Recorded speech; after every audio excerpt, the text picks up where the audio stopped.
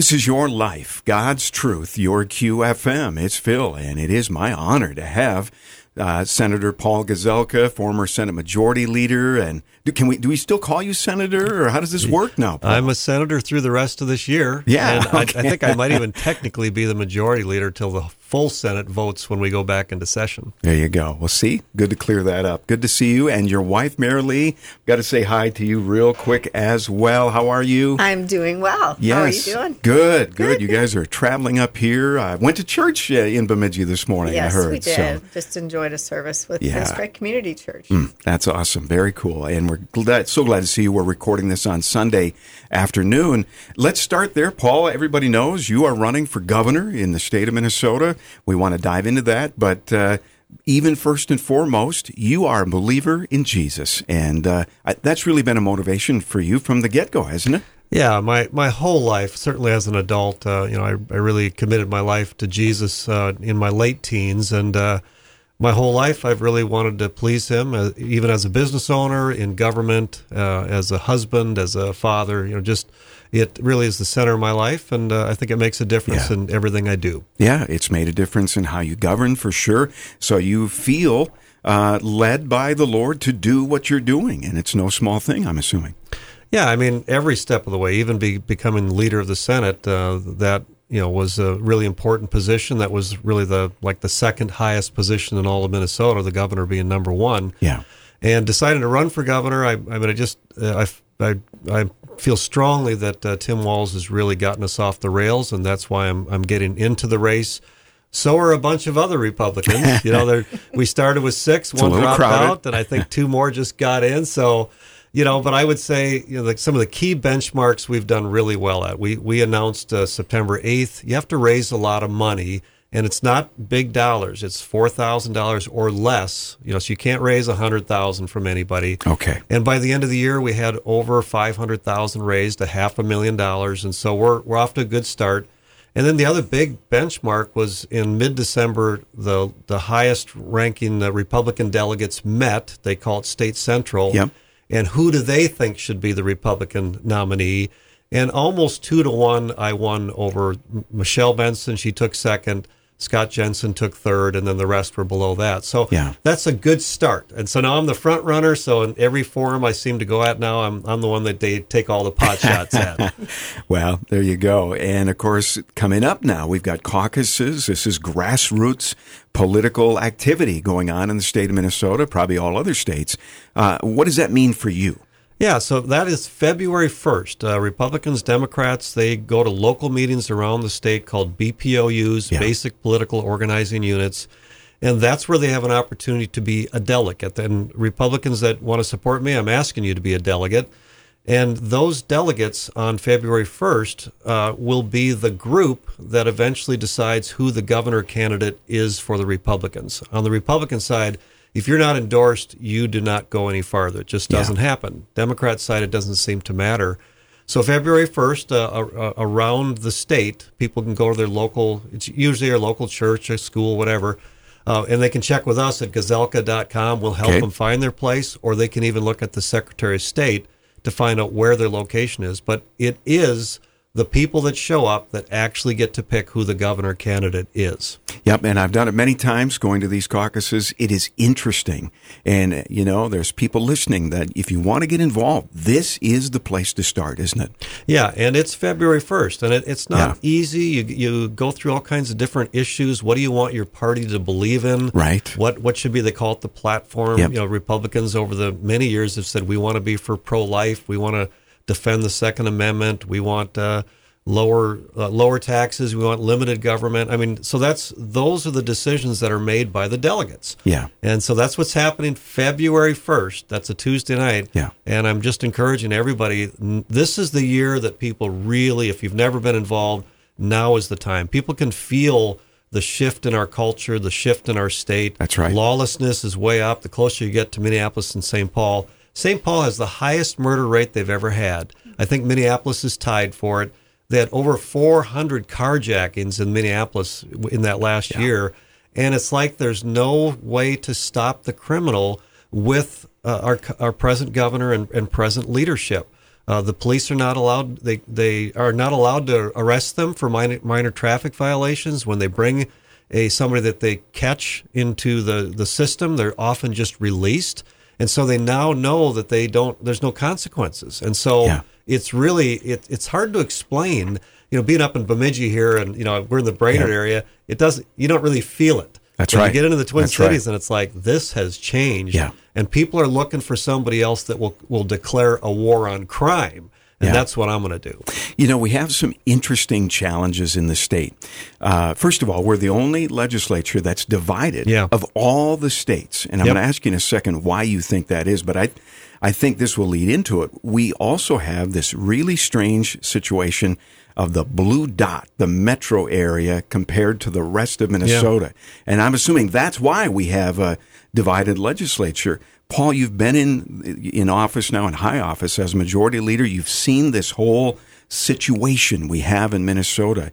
How can we deal with that in such a way that conservative values could kind of win the day?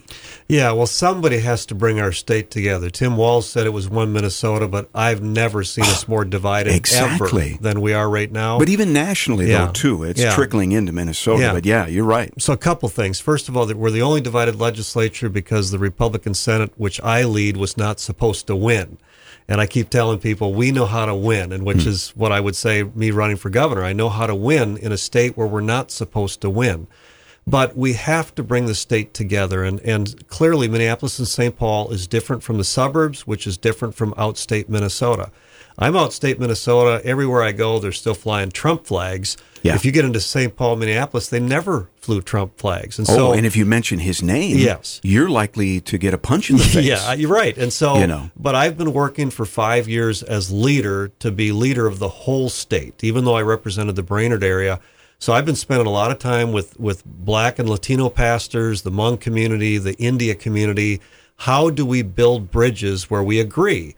And those that agree with family structure and not wanting to defund the police and wanting a decent education for their kids and some of those things, if we can find common ground, then we can come together. And so that's one way that I'm doing it. And as far as winning the state, I've been reaching out to the blue-collar workers on the Iron Range where I'm from, the two Democrat senators up there. They now align with me and with the Senate Republicans. Yeah, and that was big. Yeah, it was huge. And we were up there last night, so we're traveling around. We were there last night.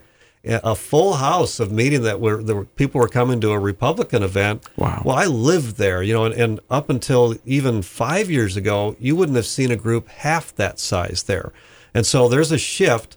And people are fighting for the culture of America that we all know that somehow seems to be slipping away. I mean, in your school systems, when they only teach about America's flaws and the kids graduate and they don't know their kids, they're citizens of the greatest country in the world because they didn't talk about all of our triumphs, that's something we can do. That's something I will do as governor. Yeah. There's no way I'm going to let them change our history standards to not talk about some of the good things of America, too.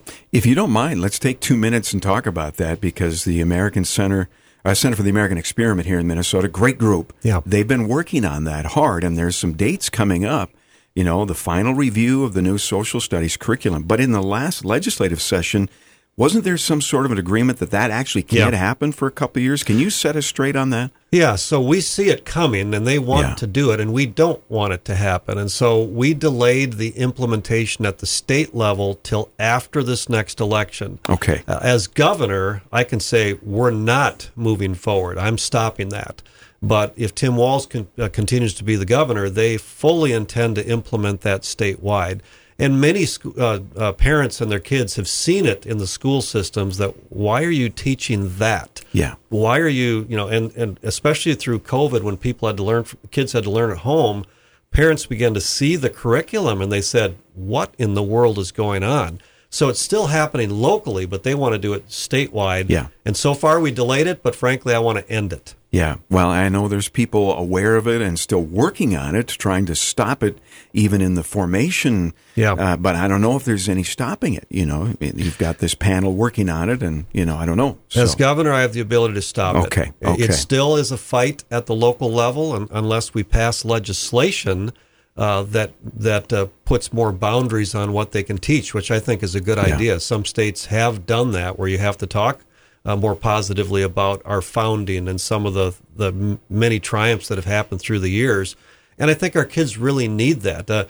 One person had told me that when somebody asked them, a person, about George Washington, their response was, "Oh, he was that slave owner." In other words, they didn't know anything about the greatness of George Washington other than he was a slave owner in a world where slavery was over the entire world. America is one of the first places to end slavery. Yes, it was a amen. terrible thing, but we ended it as well, and that's the lesson. We saw the flaw, and we changed it. That's the America I know. Yeah, absolutely. There's been a lot of log jam in St. Paul over the years. And again, this divided legislature. Yeah. So in some ways, a lot of things just don't ever happen. They don't get done. And then there's negative things that happen once in a while, depending on who's in power. Yeah. But let's say you were to be governor. You know, we really need to get all three branches. Yes. Isn't that just a fact? Yeah, and we haven't had House, Senate, Governor in over 50 years. I'm talking about Republicans. Democrats 50 have had years. over 50. Wow. And Democrats have had it a number of times. And when it's divided government, people should be happy that it's not all the other way. Right. Because in divided government, I stopped all the tax increases that they wanted the last 5 years. I protected life. They didn't do anything to take away our Second Amendment rights. Yeah. We protected small businesses. We protected the police from being defunded. So there's a benefit of divided, but let's say I'm governor and I win one of the House or Senate, then they'll do the same thing to me. They'll stop everything. As governor, if we have all three, I will absolutely get voter ID for voting done. People want to make sure their elections are secure. I would ask the legislative branch to create a pot of money to do ongoing election audits so we know that it's secure. Everybody wants to know. I'll make sure that no future governor ever abuses emergency powers like Tim Walz did. And a lot of governors did misuse them. I'm just saying nobody should ever be allowed to have them for over a year. Should be 30 days or 7 days or something like that. I will make sure we have a multi-billion-dollar tax relief. One of those things will be ending the tax on Social Security income. We're one of a few states that still taxes Social Security income, but that's not just that's a sure promise. We have over $10 billion that is sitting there, $7.7 billion of surplus, more than $2 billion in reserves, more than $1 billion we didn't spend in federal stimulus. I want that to go back to the people, but not in a one-time check. Right. Ongoing permanent tax decrease. We're in the top 5 tax states in the country. I want to get out of the top 10. We can do that with the resources we have right now. Tim Walz is going to say it's because of him we have this surplus, and it'll be a big campaign mark for him. Why is that not true? So first of all, with all of the federal stimulus money, 3 different bills that they gave us and they spent money they don't have, but an extra $20 billion came into Minnesota, and that is going to be spent, and that's going to mean more taxes. So more taxes came in. In addition to that, there were less kids that went to public school because they were very frustrated. Yeah. They went to parochial schools and other places. That meant there was less spending than projected on education. And so that's I think the biggest part of it. I am concerned not so much about 2022, but about 2023 and 2024 when the consequences of excessive spending come to us. That's when I see it happen. But Tim chickens Walz, come home to roost. Yeah, Tim Walz does not deserve the credit. He actually tried to do many anti-small business mandates. He shut down the small businesses. He fined them $10,000 when they were trying to operate. He worked with the Attorney General and made it very, very difficult for them. But then many of the taxes and regulation are why many businesses have left Minnesota. Others are contemplating leaving. Yeah. That's because of Tim Walz, how he handles that. I want to help small businesses. If they approach me, I'm going to do everything I can to help them be successful. A small business owner or big business owner right now feels like they have so many hoops they have to jump through that it's extremely difficult. And so Minnesota's not helping them. Just one example, I was in southwest Minnesota. It's called True Shrimp. They figured out how to produce shrimp in a very efficient way. And so they decided to expand. So they were in Marshall. They were going to expand to Laverne. It was so difficult working with the state of Minnesota and the MPCA that they went over to Madison, South Dakota, and almost immediately set up their next expansion. That's what has to change. Yeah. So I'll be the governor that helps that way. We have this dangerous progressivism happening across this country. You see the AOCs of the world in, New York and so forth, but it's here too. Oh, yeah. With Ilhan Omar, et cetera, in the cities, things like, free college and basic income to families. Even the Mayor Melvin Carter has been starting to do that, putting money in accounts for children's education when they're born. Yeah. Are you worried about that? I mean, again, it seems like a metro thing. Well, it's exasperating this difference between rural and metro, isn't it? Well, let me hit Melvin Carter because, I've had dinner with him. We try to build a friendship and a relationship, but I challenge him when he starts giving away free money. And then he said, "We're safe here." I said, "You're not safe here. You just had the highest murder rates you ever have had. And instead of funding the police, you're giving free money away to people, and they don't have enough police. They're down at least 100 police officers. And where are they going to find them? Yeah, and they're going to have to pay them more, and they got to start appreciating them more. But when you're putting those valuable resources into places that sounds nice, but what is the highest priority is public safety for everyone, and that means more police. Yeah. And so some of their steps are, even some of the liberal prosecutors now, in Hennepin County and Ramsey County, the county attorney said, if you pull over somebody for a minor traffic violation and you find anything else, we're not going to prosecute. So now the police are letting people go with all the low-level offenses, and it only just increases the number of high-level offenses because they know what they can get away with. And that's liberal progressive ideas that don't work. Yeah, there's a lot of problems in Minnesota, and you do see people looking across to South Dakota and North Dakota, especially South Dakota. Look at Kristi Noem. I'm sure you know her. I do know her. And it's just like, wow, how can we not do that? Yeah. But, they don't have like a Minneapolis-St. Paul bright blue dot in that state, really, I suppose. But, and they don't have a lot of people total, but more people saying, why can't we do what she's doing? Well, she's doing a great job. But I would say just look to Wisconsin for 8 years. They had complete Republican control, first time in a long time. Yeah. And then recently they have a Democrat governor that barely won, but they still have the House and Senate. So he tried to do the same things Tim Walz did, but their courts that were appointed by Republican governor said he couldn't do it. He couldn't shut down the businesses. He couldn't have a mask mandate. And now we can look in a couple things. In that 8-year period, so now there's a study that showed best places to retire. Well, Minnesota was 49th out of 50. Not so good. Wisconsin, almost exactly the same. They have northern state, urban versus rural. Yep. They're number 14 best place to retire. So there's a big difference depending on who's going to govern. And I see the problems we have with education, certainly with our economy, with public safety, and there are solutions, and we're going to push towards those solutions. I do believe we see them correctly, and we can turn those around, and that'll bring more prosperity and more safety and more opportunity, not just to Minneapolis and St. Paul, but to the entire state.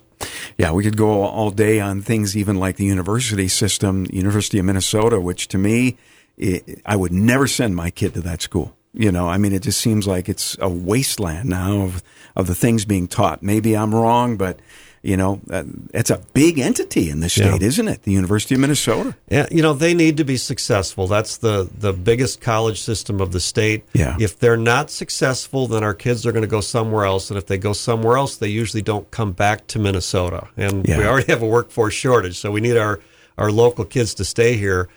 And certainly I challenge their leader. I'll leave her name unnamed, and each leader that they've had over the last 5 years as leader.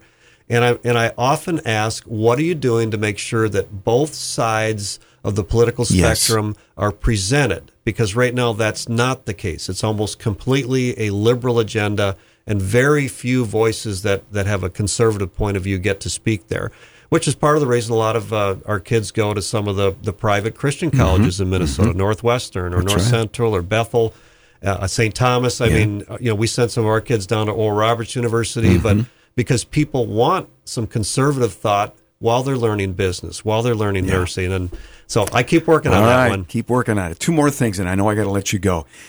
I think Roe versus Wade is going to be overturned this year, and that means it goes probably back to the states. Yes. Could Minnesota become, a pro-life state? I know we've got big, abortion mills down in the Twin Cities, that kind of thing. What do you think, as you look at that? I've been praying for Roe v. Wade to be overturned. Yeah. I think that, and I do think the possibility is there. If that happens, it turns it over to the states. And Minnesota long ago passed, or the courts ruled Doe versus Gomez, which is basically Roe v. Wade in Minnesota. That's a bad And so we actually have to get to a place where our judges in Minnesota would be willing to overturn our pro-abortion position. That's what's very frustrating about Minnesota. Okay. As governor, I intend to pick very, very good judges that understand the value of human life from conception to natural death. In the meantime, we've been working on a parent's right to know, that there has to be legislation or language that a parent should know if their daughter is pregnant. A woman's right to know. She has to know what's in the womb if she requests it. We passed legislation for Positive Alternative Act, showing that there's a way to bring your baby, and if it's adoption or you're going to keep the baby, we're going to help you. There's resources for you. Well, those are all law that we've done since I've been a legislator. What we're trying to still pass is ending taxpayer-funded abortions. We've done that a number of times in Minnesota. I think if the courts saw that in Minnesota with the present court makeup, they'd probably throw that one out, but I still want to try, right? Yeah. But this is such an important cause that we should never give up.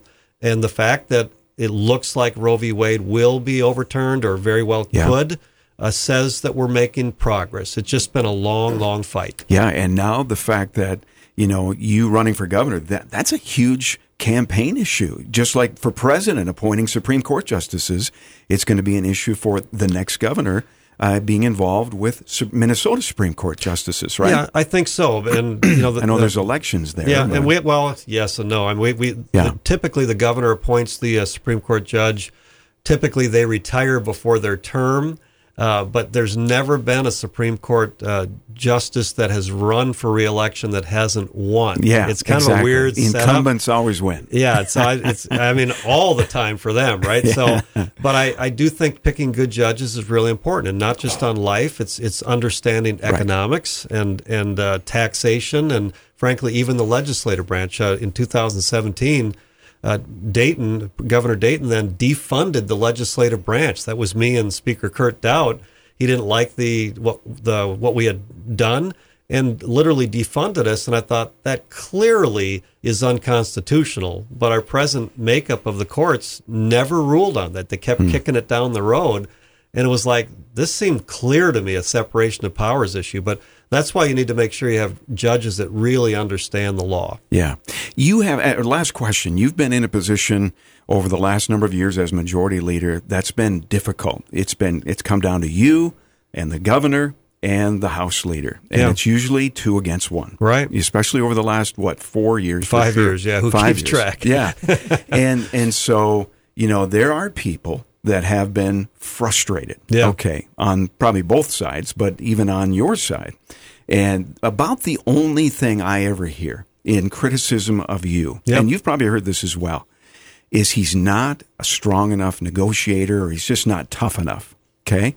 How do you respond to that? I would say most everyone near the Capitol would say that I have done an amazing job being 2 against 1 and never raising taxes, always defending the Second Amendment, defending life, small business owner, the ag community, the police. It's extremely difficult. 3 years ago, the governor, Tim Walz, was brand new. He wanted to raise taxes $12 billion, including a 20-cent gas tax, and he got none of it. He got absolutely none of it. And in the end, we got the first middle-class income tax cut. We got ag property tax relief, small business property tax relief. And people said that we schooled him. And a lot of that was done behind closed doors because he thought he'd be able to do it really well. But what I would say this last year is he was much more experienced. And this last year, it wasn't done mostly between the governor, the House, or me and the speaker. Most of it was done between the leader of the chair of Health and Human Services with the Democrat in the House. I did very little of it. I just made sure we got the $1 billion tax relief we wanted, and I made sure that they didn't destroy our private health insurance market for government-run health care. But you don't get everything you want in divided government. And some people said, well, just shut down the government. Just shut it down. And I mean, I hear that from a number of my candidates running for governor, and it really speaks to their ignorance, frankly. Sure. And what I would say is in 2017, the courts, when Dayton defunded us, they didn't solve that, but they said they're not going to pay for state government in a shutdown. Under Dayton and under Plenty, they paid for 80% of government during the shutdown.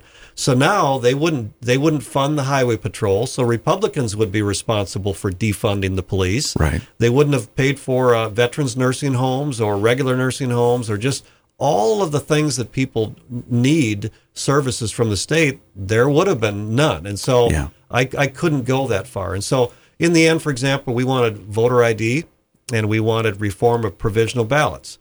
Democrats in the House wanted felons to vote earlier, and they wanted driver's license for illegal immigrants. Well, all of that fell off to the side, and we just passed a basic budget. Yeah. I mean, that's what happens. But the fact that we can do that when the federal government doesn't seem to be able to do it all. I mean, in Minnesota, you either raise taxes or you cut spending. You don't get to print new money, which is what they do at the federal government. We had to, as divided government, we had to figure out how to make it work. And we did. Not perfect. I don't like having to settle. I don't like to have to compromise. That's why I want House, Senate, Governor, so we can actually do some amazing things. We need that so bad. We really do. Whew. But thank the Lord you were there, Paul. Yeah. And I just want people to understand, just how crazy that situation must have been. I can only imagine those meetings that you were really forced into having to try to resolve some of these issues. It's tremendous pressure. I mean, back in 2018, there was a strong push to water down the Second Amendment. We had 2 Republican senators that actually co-authored bills with the Democrats to change the Second Amendment. And keep in mind, I had a 1-vote majority. Yeah. So the negotiating around those things and maneuvering and figuring out a way to actually hold the line on core Republican principles with a 1-vote majority, people should be very thankful for the outcome. I mean, I'm actually very proud of what we did, considering it was 2-1 with an attorney general that would back up the Democrats, with courts that were mostly appointed by Democrats, with a Secretary of State that was a Democrat. I mean, we held the line. Yeah. But running for governor means we take our state back. That's why I'm running for governor. I've raised a lot of money. I'm building the coalitions that you need to win. Getting range Democrats to support me, or building support in Minneapolis and St. Paul, getting blue-collar union folks to help me.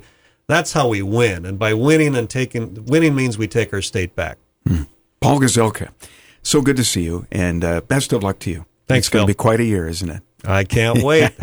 Marilee, good to see you as well. Oh, it's good to see you, too. Thank you so much. All right. And you know what? As this radio station, we trust in the Lord. He is our foundation. And one of the things you can do is pray. So continue to pray for our state. Pray for Paul and his family, Marilee, and so forth. And it's not that extra thing. It is a very important thing to do. So keep that in mind. Again, the caucuses, February 1st. February 1st. And if you want help from us, go to Gazelka.com. We'd love to have you with us. Okay, Gazelka.com. There you go. This is your life, God's truth, your QFM.